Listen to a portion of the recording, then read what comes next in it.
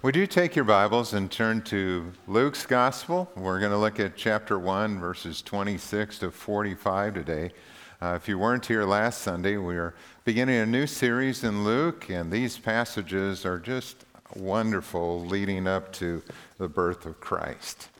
So I'd like to read this for us as we begin Luke 1, verses 26 to 45. In the 6th month, God sent the angel Gabriel to Nazareth, a town in Galilee, to a virgin pledged to be married to a man named Joseph, a descendant of David. The virgin's name was Mary, and the angel went to her and said, "Greetings, you who are highly favored. The Lord is with you." Mary was greatly troubled at his words and wondered what kind of greeting this might be. But the angel said to her, "Do not be afraid, Mary. You have found favor with God. And you will be with child and give birth to a son, and you are to give him the name Jesus. He will be great and will be called the Son of the Most High. The Lord God will give him the throne of his father David, and he will reign over the house of Jacob forever. His kingdom will never end." "How will this be?" Mary asked the angel, "since I am a virgin?" And the angel answered, "The Holy Spirit will come upon you, and the power of the Most High will overshadow you. So the Holy One to be born will be called the Son of God. Even Elizabeth, your relative, is going to have a child in her old age. And she who was said to be barren is in her 6th month, for nothing is impossible with God." "I am the Lord's servant," Mary answered. "May it be to me as you have said." And then the angel left her. And at that time, Mary got ready and hurried to a town in the hill country of Judea, where she entered Zechariah's home and greeted Elizabeth. When Elizabeth heard Mary's greeting, the baby leaped in her womb, and Elizabeth was filled with the Holy Spirit. In a loud voice, she exclaimed, "Blessed are you among women, and blessed is the child you will bear. But why am I so favored, that the mother of my Lord should come to me? As soon as the sound of your greeting reached my ears, the baby in my womb leaped for joy. Blessed is she who has believed that what the Lord has said to her will be accomplished." Amen. Let's pray. Father, as we read these texts of Scripture that speak so powerfully of the coming of your Son, we stand in awe. We thank you for Luke, who recorded these things so that we can hear and understand what was said. We stand in amazement at how you did all of this and the entry of your Son into our world that came so meek and so lowly. Father, I pray that that wonder and awe would fill our hearts today as we walk through this passage. In Jesus' name, amen. Announcing the birth of a child is exciting. If you are a parent, you know what that's like. And some of you are in that stage where, you're having children and you're excited about what's going to happen. Some of you, it's your firstborn, and you're thrilled with that. It's a joy with every child that comes along, but I think especially when it's the first one, there's a new wonder and excitement that goes with that. I think back to when we had our firstborn son, Matthew, and we found out that Gail was pregnant, and we were so excited, and a little fearful and wondering how's this going to go as new parents. I can remember calling our parents to tell them the good news, and I also remember my mom's cautious response, when she found out it was still pretty early. Don't tell too many people yet in case something would happen. And I think of the joy that came as that pregnancy progressed and Gail would feel this baby within kicking or moving. Or I'd put my hand on her belly and feel that foot kicking or that kind of movement there. Or we'd hear the heartbeat when you go to the doctor's appointment and you'd listen in wonder and amazement at this new life within. There's a joy that comes, and we can relate to this when we read this story of what is happening here. For the second time in 6 months, God sent the angel Gabriel to announce the birth of a child. And Luke tells this story so beautifully, so simply, and yet powerfully. It's as though we are standing there. We're observers. We're listening in on this conversation between Gabriel and Mary. We don't know if Luke had the opportunity to talk to Mary, if that's where he heard these stories firsthand.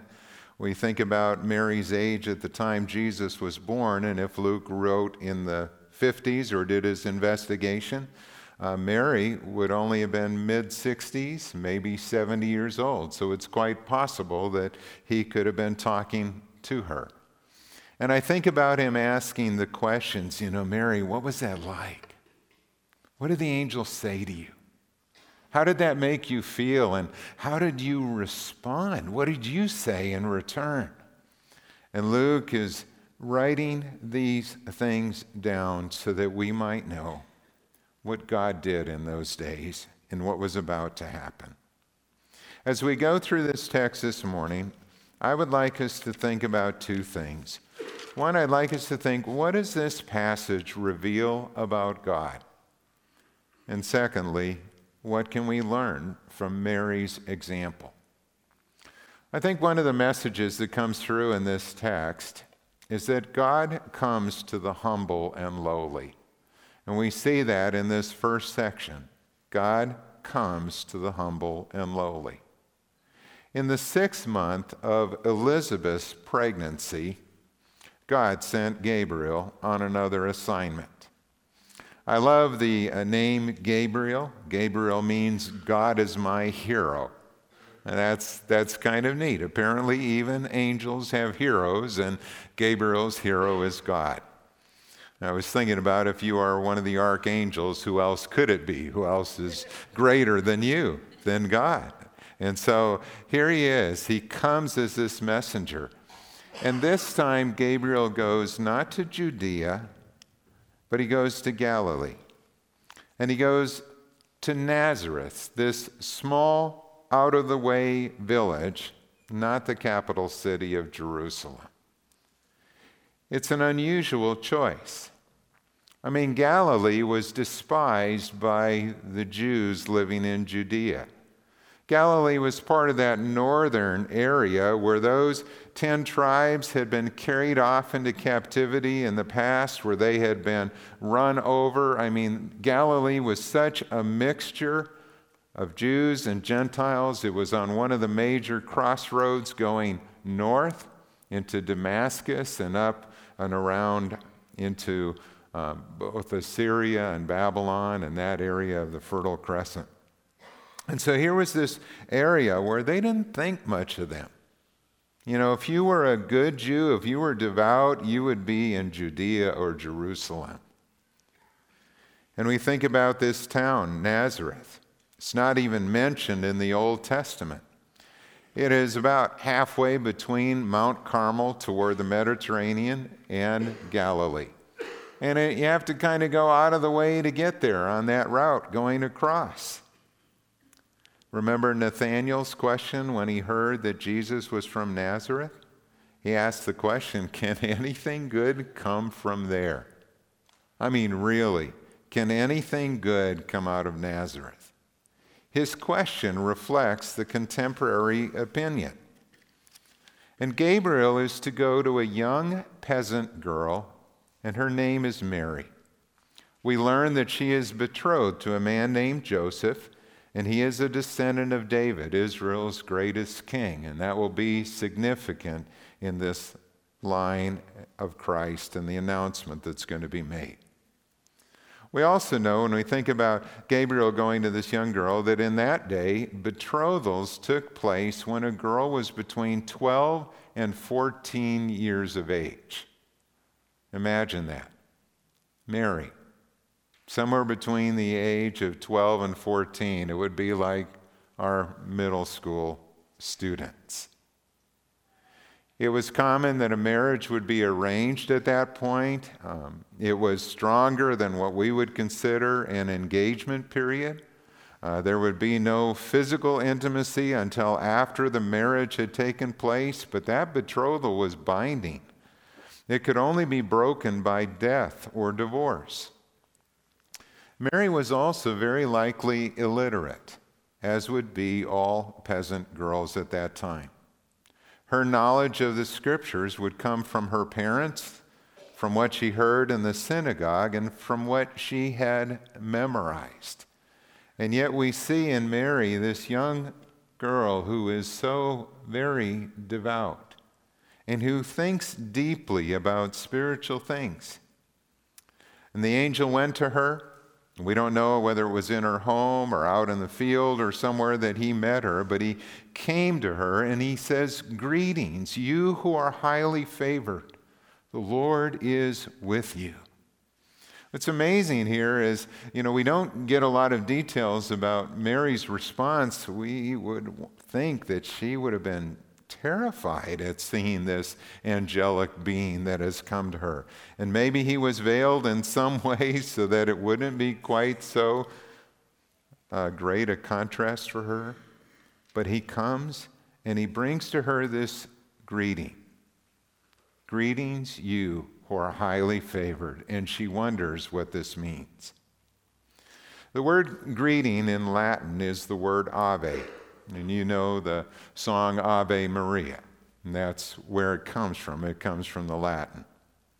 But the Latin translation in the Latin Vulgate that translated this as "Hail Mary, full of grace," was too strong a rendering, and it led to some errors in Catholic theology. Raymond Brown, who is the dean of the Catholic New Testament scholars, is the one who made that statement. He said that that translation was too strong a rendering. Brown went on to note that the Vulgate's faulty translation gave rise to the medieval idea that Mary had been given every gift, not only spiritual but secular, even above those given to angels. And it gave rise to the idea of Mary being the dispenser of grace, and it resulted in prayers being offered to her. Because of this poor translation. And the ultimate expression of this thinking came on December 8th, 1854, when Pius IX declared the doctrine of Immaculate Conception. Now, if you didn't grow up in a Catholic tradition and you hear the doctrine of Immaculate Conception, you're probably thinking that refers to Jesus' birth, but it does not. It refers to Mary's birth. And it said that from the first moment of her conception, the Blessed Virgin Mary was, by the singular grace and privilege of Almighty God, and in view of the merits of Jesus Christ, Savior of mankind, kept free from the stain of original sin. And so that doctrine taught that Mary was born without sin. And she is the mother of God, and she is the one that people should pray to ask for favors from Jesus. All because of a poor translation of the Latin Vulgate. Karl Barth wrote, "Can any such figure meet with a worse misunderstanding than that which happened to Mary in the Catholic Church?" You see, Mary wasn't chosen because she was the most holy woman on the planet at that time. It wasn't a contest to try and find out who was most devout. It wasn't saying that Mary was more holy than Elizabeth, for example. No, Mary was chosen by God's grace to be the one who would give birth to the Son of God. Mary was the most favored woman on the planet. God was giving her an unusual grace and an unusual assignment. And from that time on, she would be called blessed among women. Gabriel goes on to tell her that you will be with child and give birth to a son. He will be a Savior, and you are to give him the name Jesus, which means Yahweh saves. He will be great. He'll be called Son of the Most High. God is going to give him the throne of his father David. He will reign over the house of Jacob forever, and his kingdom will never end. And I can imagine Mary thinking this through again in her mind. She very likely repeated the words over and over. A son? A Savior? Jesus? Son of the Most High? Divine? A king? Whose kingdom will never end? This is the Messiah. This is the one that we have been waiting for all our lives. And you have chosen me to be the mother of your son? Why did God choose to have his son enter the world in this way? Theologians have wrestled with that through the years. We stand in amazement at what God has done. Theodotus of Ankara, who was a martyred saint in the 4th century, gave this answer. He said, "The Lord of all comes as a slave amidst poverty. Choosing for his birthplace an unknown village in a remote province, he is born of a poor maiden, and he accepts all that poverty implies. If he had been born to high rank and amidst luxury, unbelievers would have said that the world had been transformed by his wealth. If he had chosen as his birthplace the great city of Rome, they would have thought the transformation had been brought about by civil power. Or suppose he had been the son of an emperor. They would have said how useful it is to be powerful. Or imagine him the son of a senator. It would have been, look what can be accomplished by legislation. But in fact, what did he do? He chose surroundings that were poor and simple, so ordinary as to be almost unnoticed, so that people would know it was the Godhead alone that had changed the world. This was his reason for choosing his mother from among the poor of a very poor country, and for becoming poor himself." God comes to the humble and lowly. He came to Mary, a young peasant girl with a humble heart. He came to shepherds who were keeping watch over their flocks by night. He came to fishermen who were tending their nets, and he called them to come and follow me. God comes to those who are humble in heart. Secondly, we see that God does what no one else can do, and we see that in verses 34 to 38. Mary asked Gabriel the question, "How will this be since I am a virgin?" And she doesn't ask this question in disbelief. She just wanted more information. 700 years earlier, Isaiah the prophet had written that the virgin would be with child and will give birth to a son, and they will call him Emmanuel. And people wondered what that meant. What does that prophecy mean? Is this going to be a young girl? Is it literally a virgin birth that's going to take place? And when would this happen? And what would be the circumstances? They knew it related to the Messiah, but they wondered at, again, the power and the meaning of these words. And the angel answered that the Holy Spirit will come upon you, and the power of the Most High will overshadow you. God will do it by means of the Holy Spirit. The child will be conceived within you. And when he tells her that the Most High will overshadow you, that word overshadow is the same word that was used in the Old Testament to describe the filling of the tabernacle when the Shekinah glory of God came down and filled that tent with his holy presence. It's the same word that will be used on the Mount of Transfiguration. When that cloud comes down, when Jesus is there with Peter and John, and they hear this voice from heaven, God is present. It will be a miracle birth. God will do it, and Mary will know.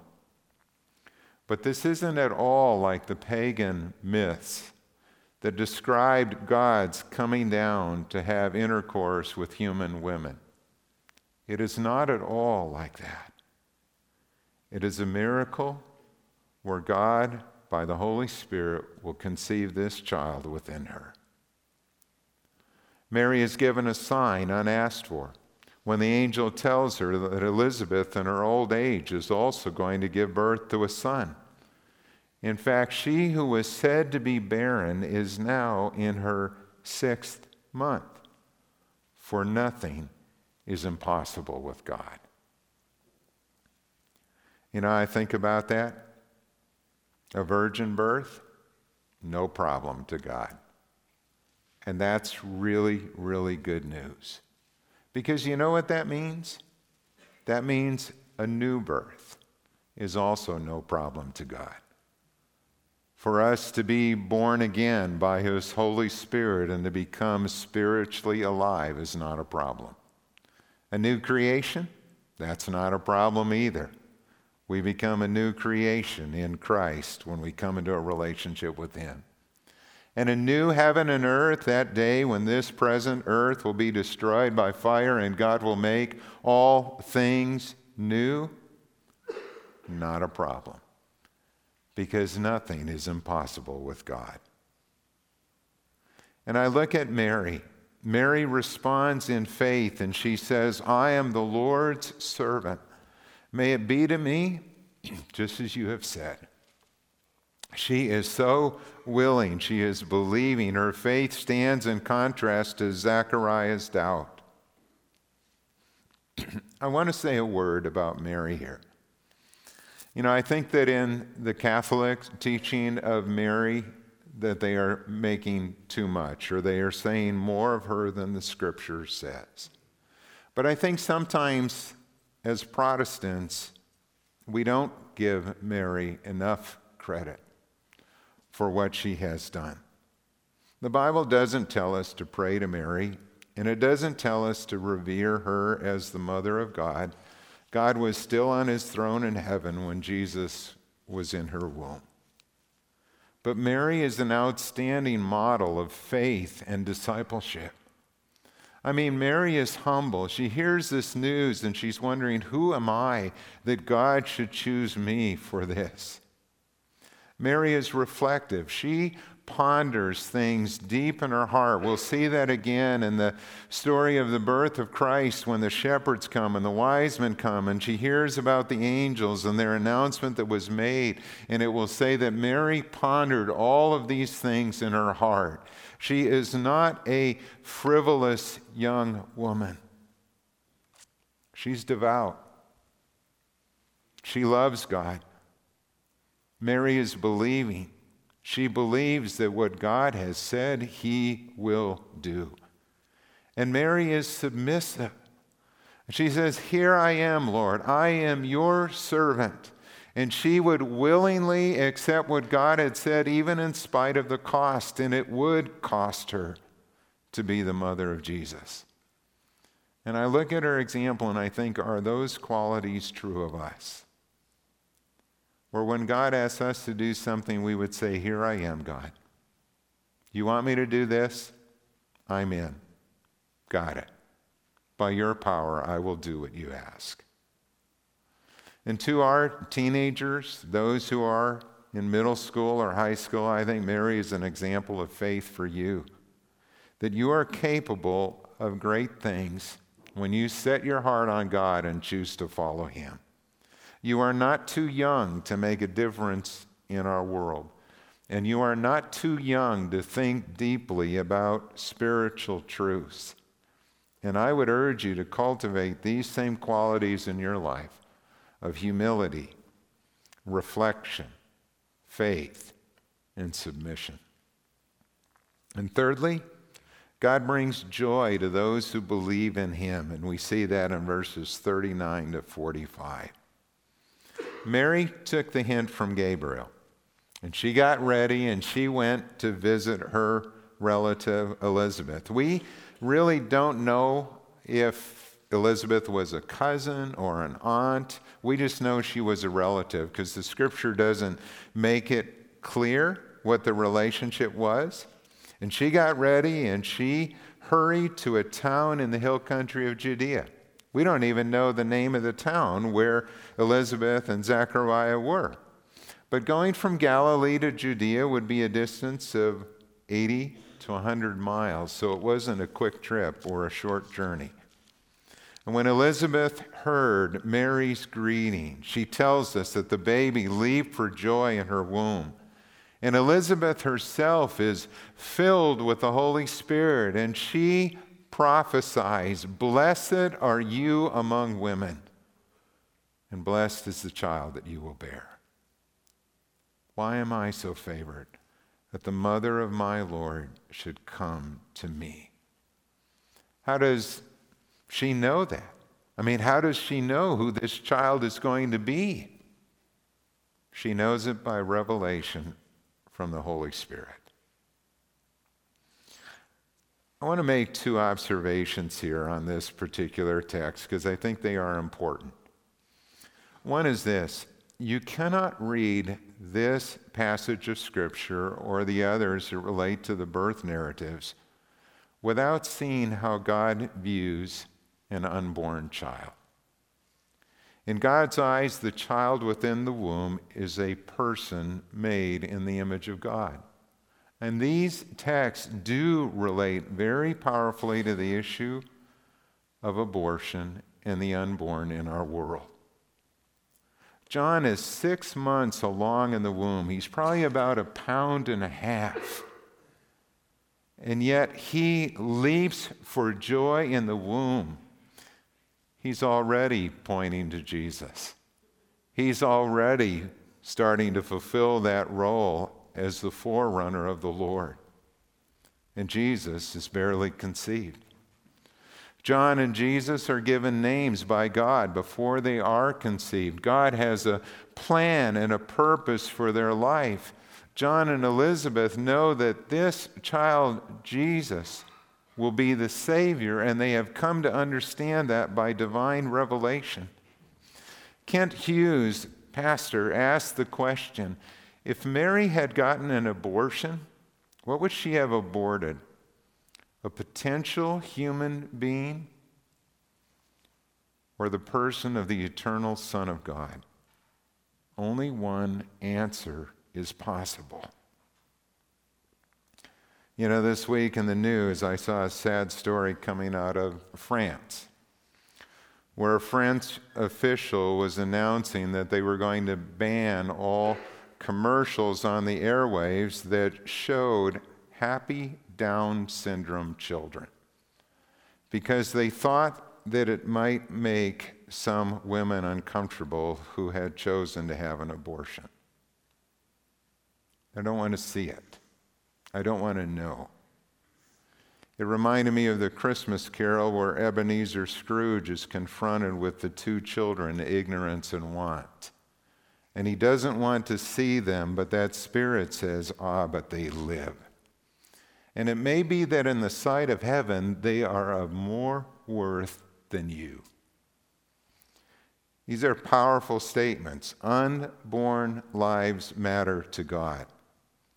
And I say this with compassion because I know that today in any congregation there may be some who have had an abortion, and there is forgiveness. There is healing that can come. But we need to be a people who speak the truth about these things, that in the sight of God, unborn lives matter. And secondly, when I look at Elizabeth's response is remarkable. She recognizes that the greater honor has gone to Mary, but there is no jealousy or bitterness here. There's only joy and blessing and grace. I mean, she is thrilled that Mary would come. She is thrilled that the Messiah is going to be born. She knows that Mary has the greater honor, just as John the Baptist will know that Jesus is greater, that he must increase and I must decrease. And these two women will form a special bond. Both would understand the joys and the fears that each of them carry. Mary's faith in particular would be costly. Many would question her purity, her faithfulness. Even Joseph would wonder at what had happened. And how would she handle that? How would she tell Joseph? She would leave that in God's hands too. And the angel would come to Joseph to tell what had happened. You know, I look at Mary, and I think of all that she would witness, and I think of her faith. She would live to see her son suffering in crucifixion, and how very hard that must have been. So what do we learn in this text about God? Again, God comes to the humble and lowly. He still does. He's not impressed by wealth or fame. He's not impressed by titles or degrees. He comes to those who are humble in heart. He comes to those who will seek him. And God does what no one else can do. God works in impossible situations. In fact, it's his specialty, because then the world will know that God did it and no one else. And God comes into our lives, and he steps into those challenges that we are facing, and he wants us to trust him and put them in his hands. And thirdly, God brings joy, great joy to those who believe him. You know, that theme of joy is going to carry on throughout Luke's gospel. I think of it when the angels make the announcement of Jesus' birth. They say, "We bring you good news of great joy that will be for all people." And it is. And you can think of, perhaps even in your own conversion experience, the joy that you felt in your heart when you knew that you were forgiven. I remember those days feeling like, my feet weren't even quite touching the ground. I mean, just that joy that came into my heart that was there because of the Holy Spirit's presence. The joy of forgiveness, the joy of being adopted into his family. That theme is going to ring true throughout the Gospel of Luke. Praise God for Jesus. Praise God for his coming that changes the world still today. Let's pray. Father, as we look at this passage of Scripture again, just so beautifully told, Father, would you encourage our hearts? It is a demonstration of your great love, even for us today, that you would send your Son to be our Savior. And Father, may we, like Mary, humble ourselves before you, be open to you, whatever it is you ask of us. May we be a people who are that responsive and eager to do your will. Here I am, Lord, use me. And Father, as we grow in our relationship with you, may our understanding grow, and may we think deeply about spiritual things, putting you first in our heart, putting you first in our work. In Jesus' name, amen. Would you stand for our benediction as we close today? This comes from the book of Hebrews. And now may the God of peace, who through the blood of the eternal covenant brought back from the dead our Lord Jesus, that great shepherd of the sheep, may he equip you with everything good for doing his will, and may he work in us what is pleasing to him, through Jesus Christ, to whom belongs the glory forever and ever. And all God's people said, amen.